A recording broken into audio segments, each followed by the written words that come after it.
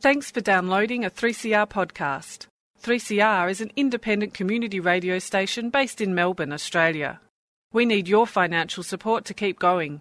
Go to www.3cr.org.au for more information and to donate online. Now stay tuned for your 3CR podcast.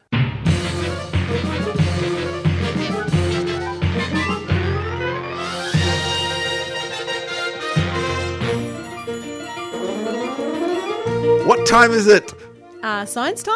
Sorry, a bit more energy there, please, Claire. Science time! That's it, science time. It is the time for science on Lost in Science. We have half an hour of wall-to-wall science action. Buckle your seatbelts, fasten your locks or unfasten your locks for a quick exit because this is going to get pretty damn...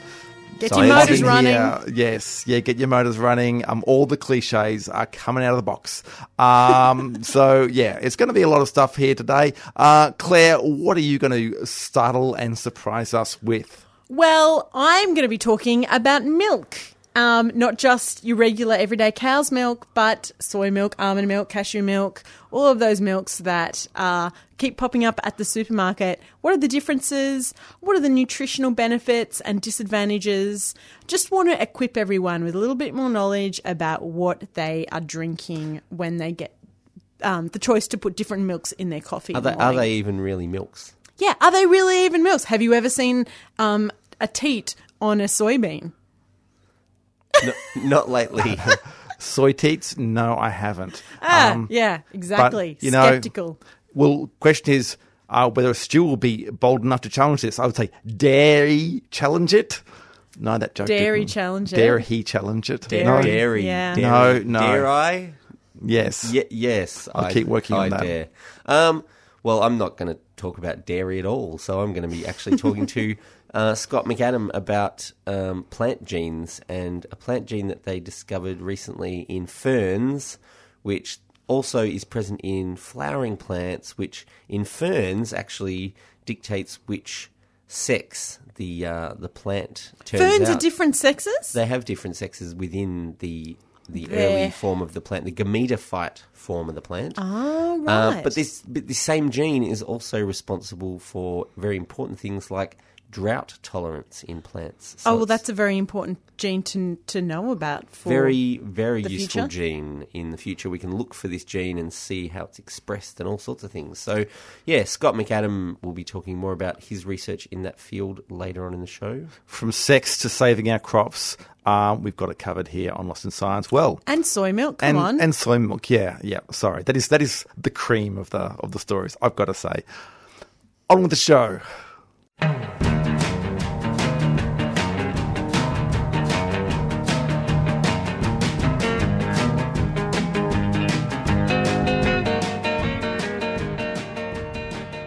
So I've started adding soy milk in my coffee over the past year or so. I don't really know why. I tried it once. I enjoyed it. And now it's a habit. I don't know if it's a good habit. Do you have to pay extra for soy milk when you go out and get coffee from the cafe? I do have to pay extra. Yeah, yes. Not really sure why that 50 is. cents extra. Yeah. Oh, gosh. They just get you at every turn, don't they?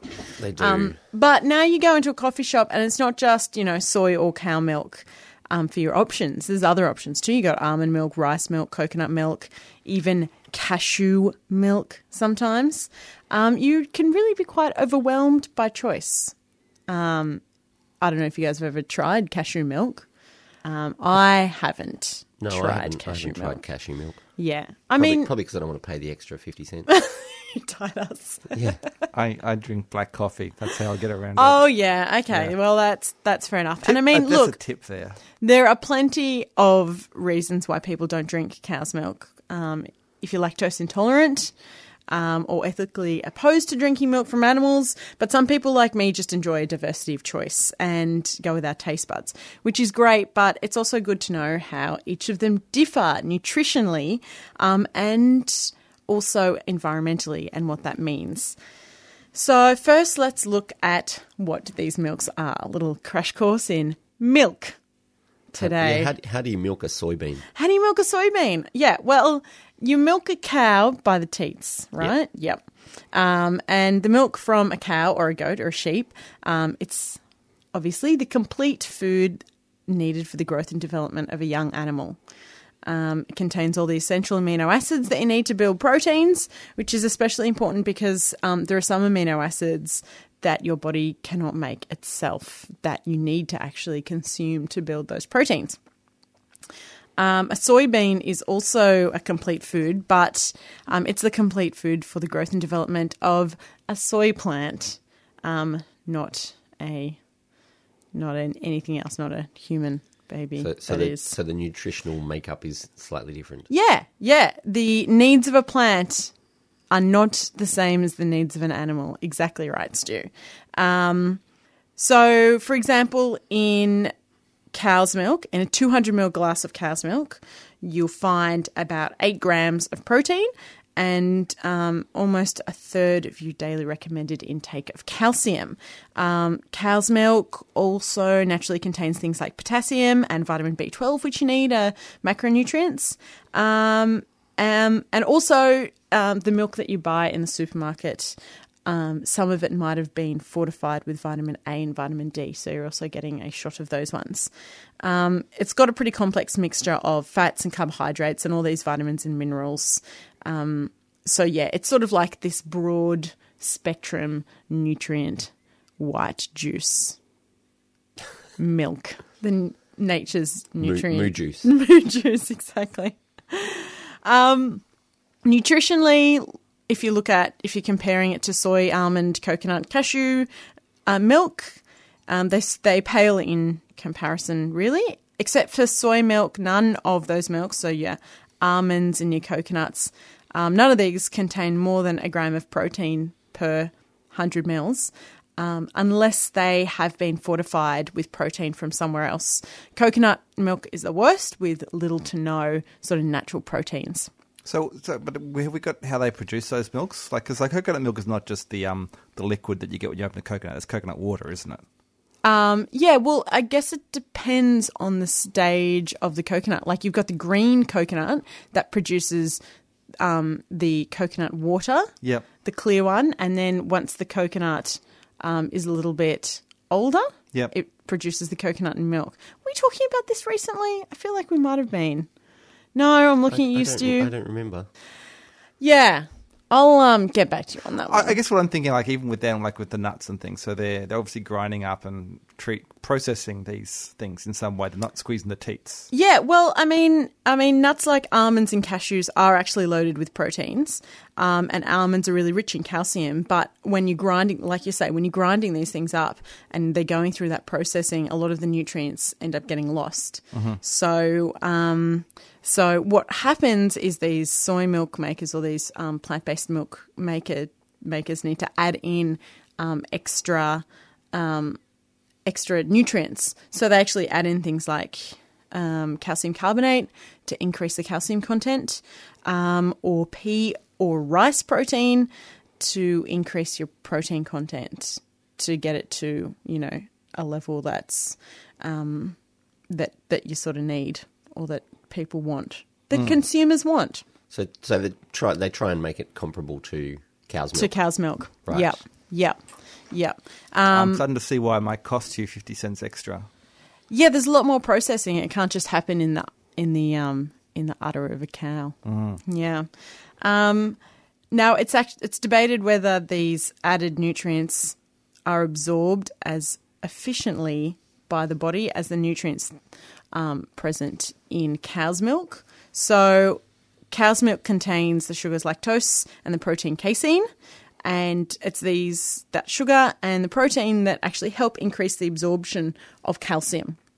And then calcium helps absorb vitamin D. So it's sort of like this fantastic situation that cow's milk has got going on. So, yeah, by now, you might be feeling a little bit confused about what type of milk to enjoy in your coffee. I'm very sorry about that. I would say the take-home message is, yes, there is a take-home message here. But put it in a reusable cup. Put it in, yeah. Put it in a reusable cup. Exactly. There seems to be huge variation in the type of plant-based milk you drink. So when I say that, I mean like the brand of soy milk that you might drink, and that brand might determine exactly, you know, what they've added to it, if they've added, if they've added calcium, if they've added protein and extra things. So should people check the labels? People should check the labels because a recent study in the Journal of Pediatric Gastroenterology and Nutrition confirmed that plant-based drinks vary so widely in their nutritional profile that they do not recommend that young children drink anything other than cow's milk. In their baby chinos. In their baby chinos. Exactly. Make sure you keep the chocolate on top. That is not medical advice, but, None of this is medical advice. Please see your doctor. Don't listen to Lost in Science. Yeah. Talk to a dietitian. Yeah. Be eating. Yeah. And drinking. Yeah. Okay. Yeah. Of course. But let me just step away from the nutritional, being the dairy ambassador over here, and mention just briefly the environmental and more specifically the water cost of cow's milk versus soy milk, because I think that needs to be talked about when you talk about milk in general. That is how many litres of water it takes to produce 1 litre of each of those milks. So let me tell you that the UN Development Programme have identified that the water footprint of 1 litre of soy milk is 297 litres of water, which is quite a lot of litres of water. I think it's probably twice the amount of water that I would use per day in my house, me personally. The water footprint of 1 litre of cow's milk is 1,050 litres of water, which is 3 times as much. Three times as much. Yep. So you're using 3 times as much water to produce that. So there you go. Something to ruminate on next time your barista asks you what milk you want with that.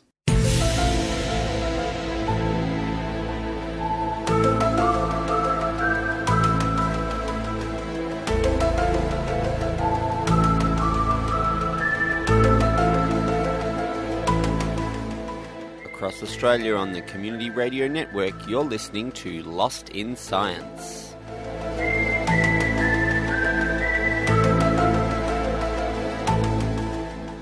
One of the things about living in Australia is that it's one of the driest, well, certainly the driest inhabited continents on Earth.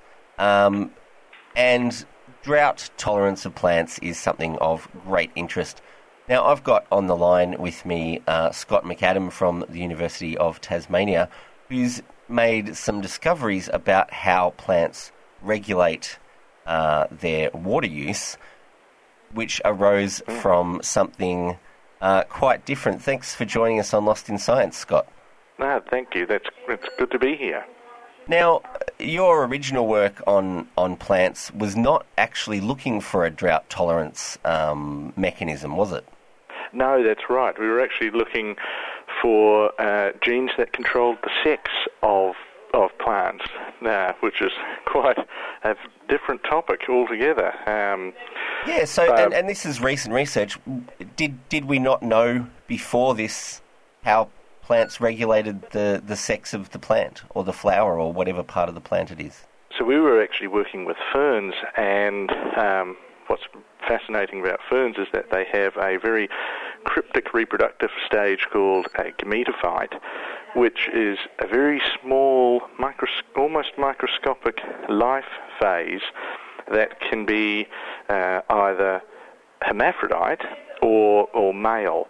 And lots of research in the 70s and 80s had investigated what hormones or growth regulators might make a gametophyte either male or hermaphrodite, but we had no idea about the genes that controlled that. So it was something completely unknown. We knew that the plants could change their sex, these ferns could change the sex of their gametophyte, but we had absolutely no idea what mechanisms they were using for that. So we really our focus was studying, well, what genes might be controlling this really interesting feature of a plant. So you were looking at Tasmanian ferns, or are they widespread across Australia? Where was the work focused? The fern that we were working with was a species that's found across the tropical regions of Australia. It sort of grows in water, and you can find it in the Northern Territory in the wet season. But it's a really exciting species to work with because it can be so easily propagated and grown in a glass house. So it's the ideal plant to do experiments with because it's so easy to grow. It would be very difficult to do this work with a tree fern, which might take 100 years to grow only a metre tall. This little fern can grow and live its full life cycle in only a month. So we can do experiments into how the plant might live and grow, and we can look at its genes in a very easy way in the lab. So it makes it an ideal species to work with. But it is native to northern Australia. Okay, so it grows from a spore through this gametophyte stage and then gets to be a mature adult and then produces more spores within a month.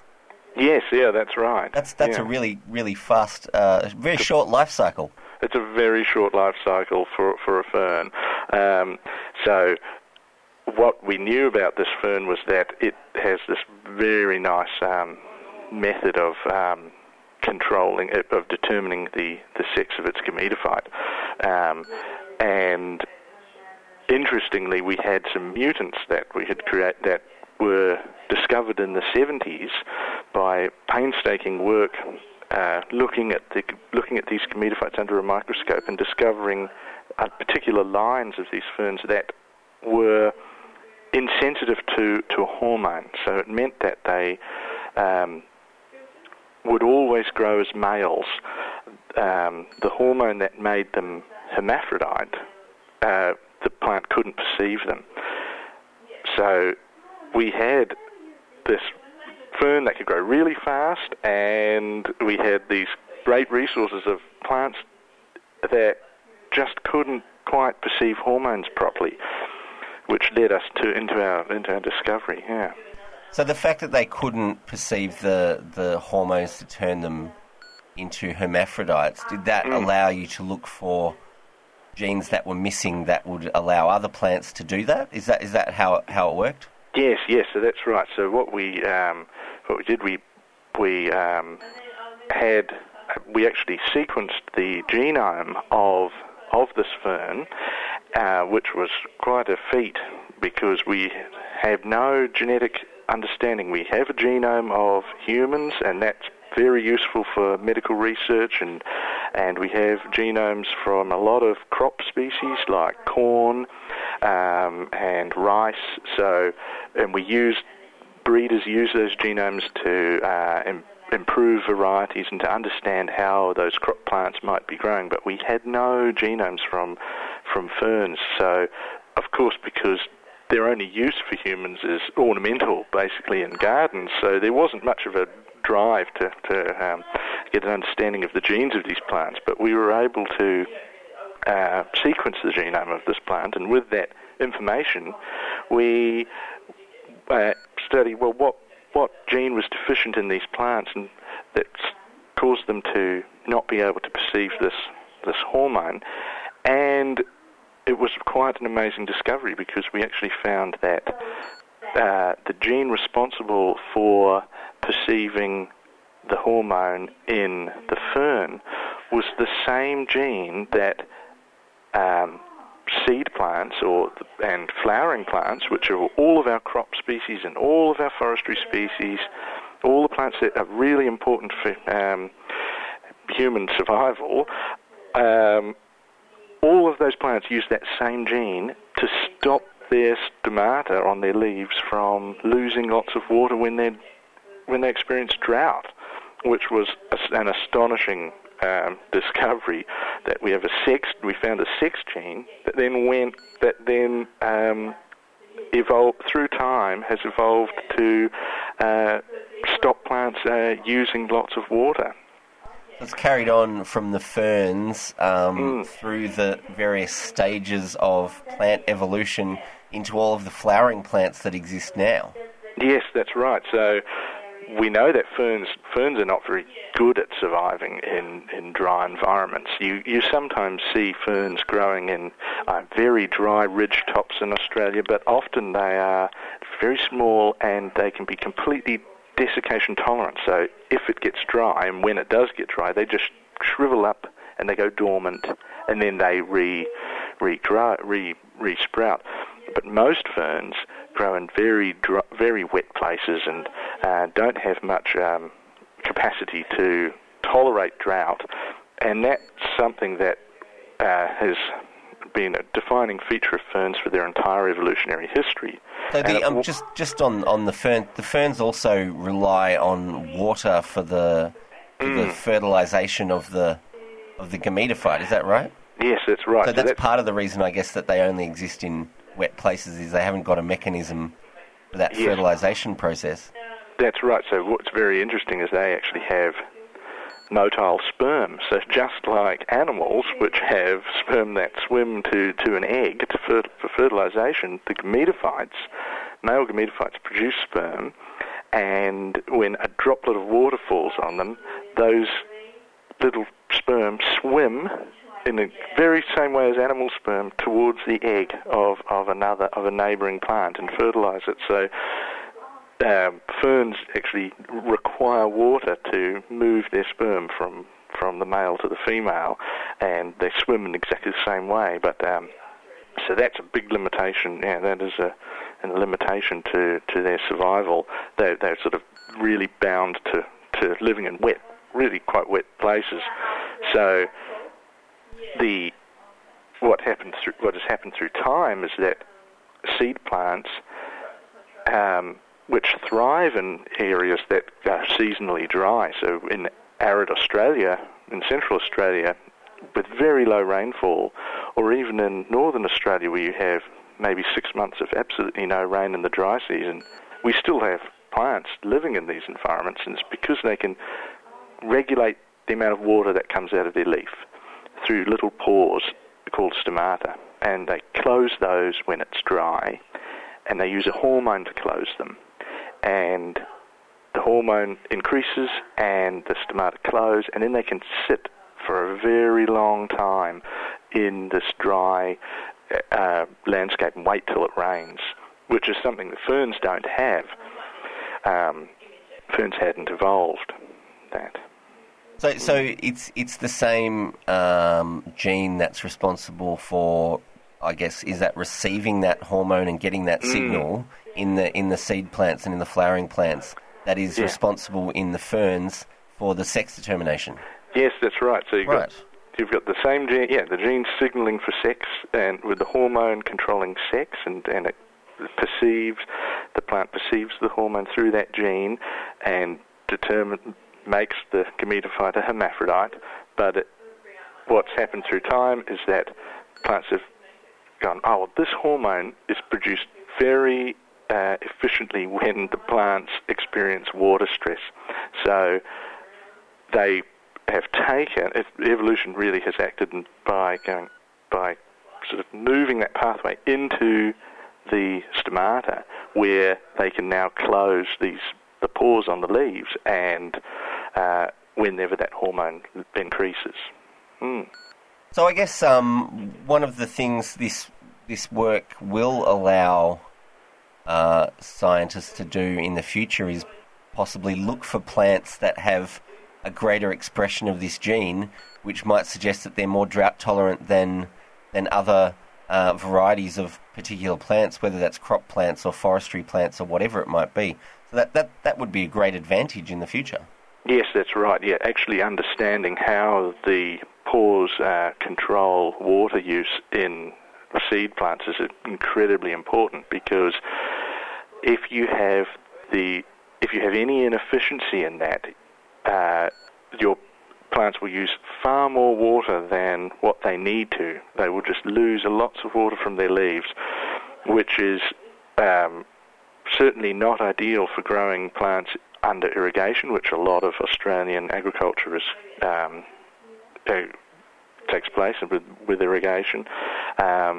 So improved varieties where maybe the expression of this gene is enhanced or is more efficient even at perceiving the hormone could have implications for, but maybe it could reduce crop water use by orders of magnitude, and that would be extremely beneficial for irrigated agriculture, or indeed agriculture in places in more arid environments. Yeah, even dryland agriculture where we're right. reliant on rainfall completely. That's it's really amazing work that you've done, Scott, and I would like to thank you for joining us on Lost in Science and bringing us up to speed with your work. Thanks, it's been really good to talk to you. Yeah, thanks. No worries.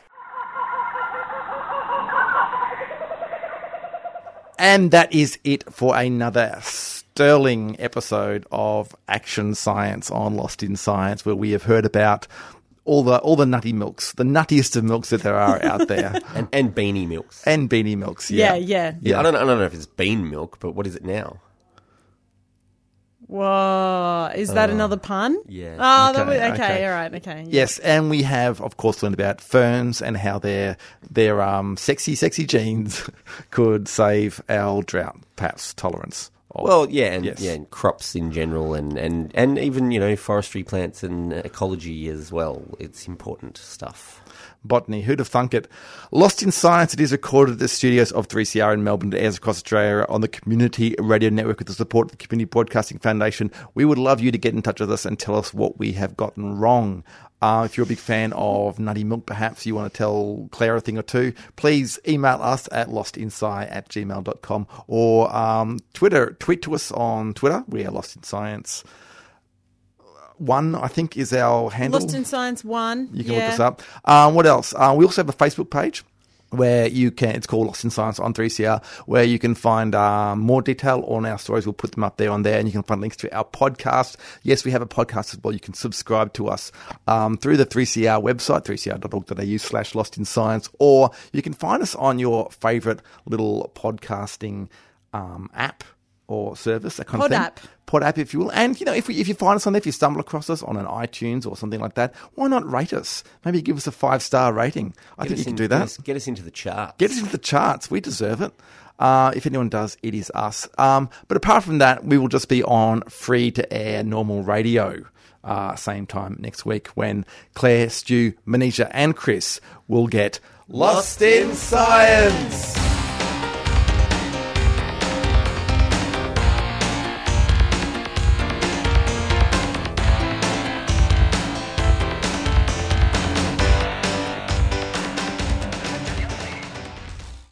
Thanks for listening to a 3CR podcast. 3CR is an independent community radio station based in Melbourne, Australia. We need your financial support to keep going. Go to www.3cr.org.au for more information and to donate online.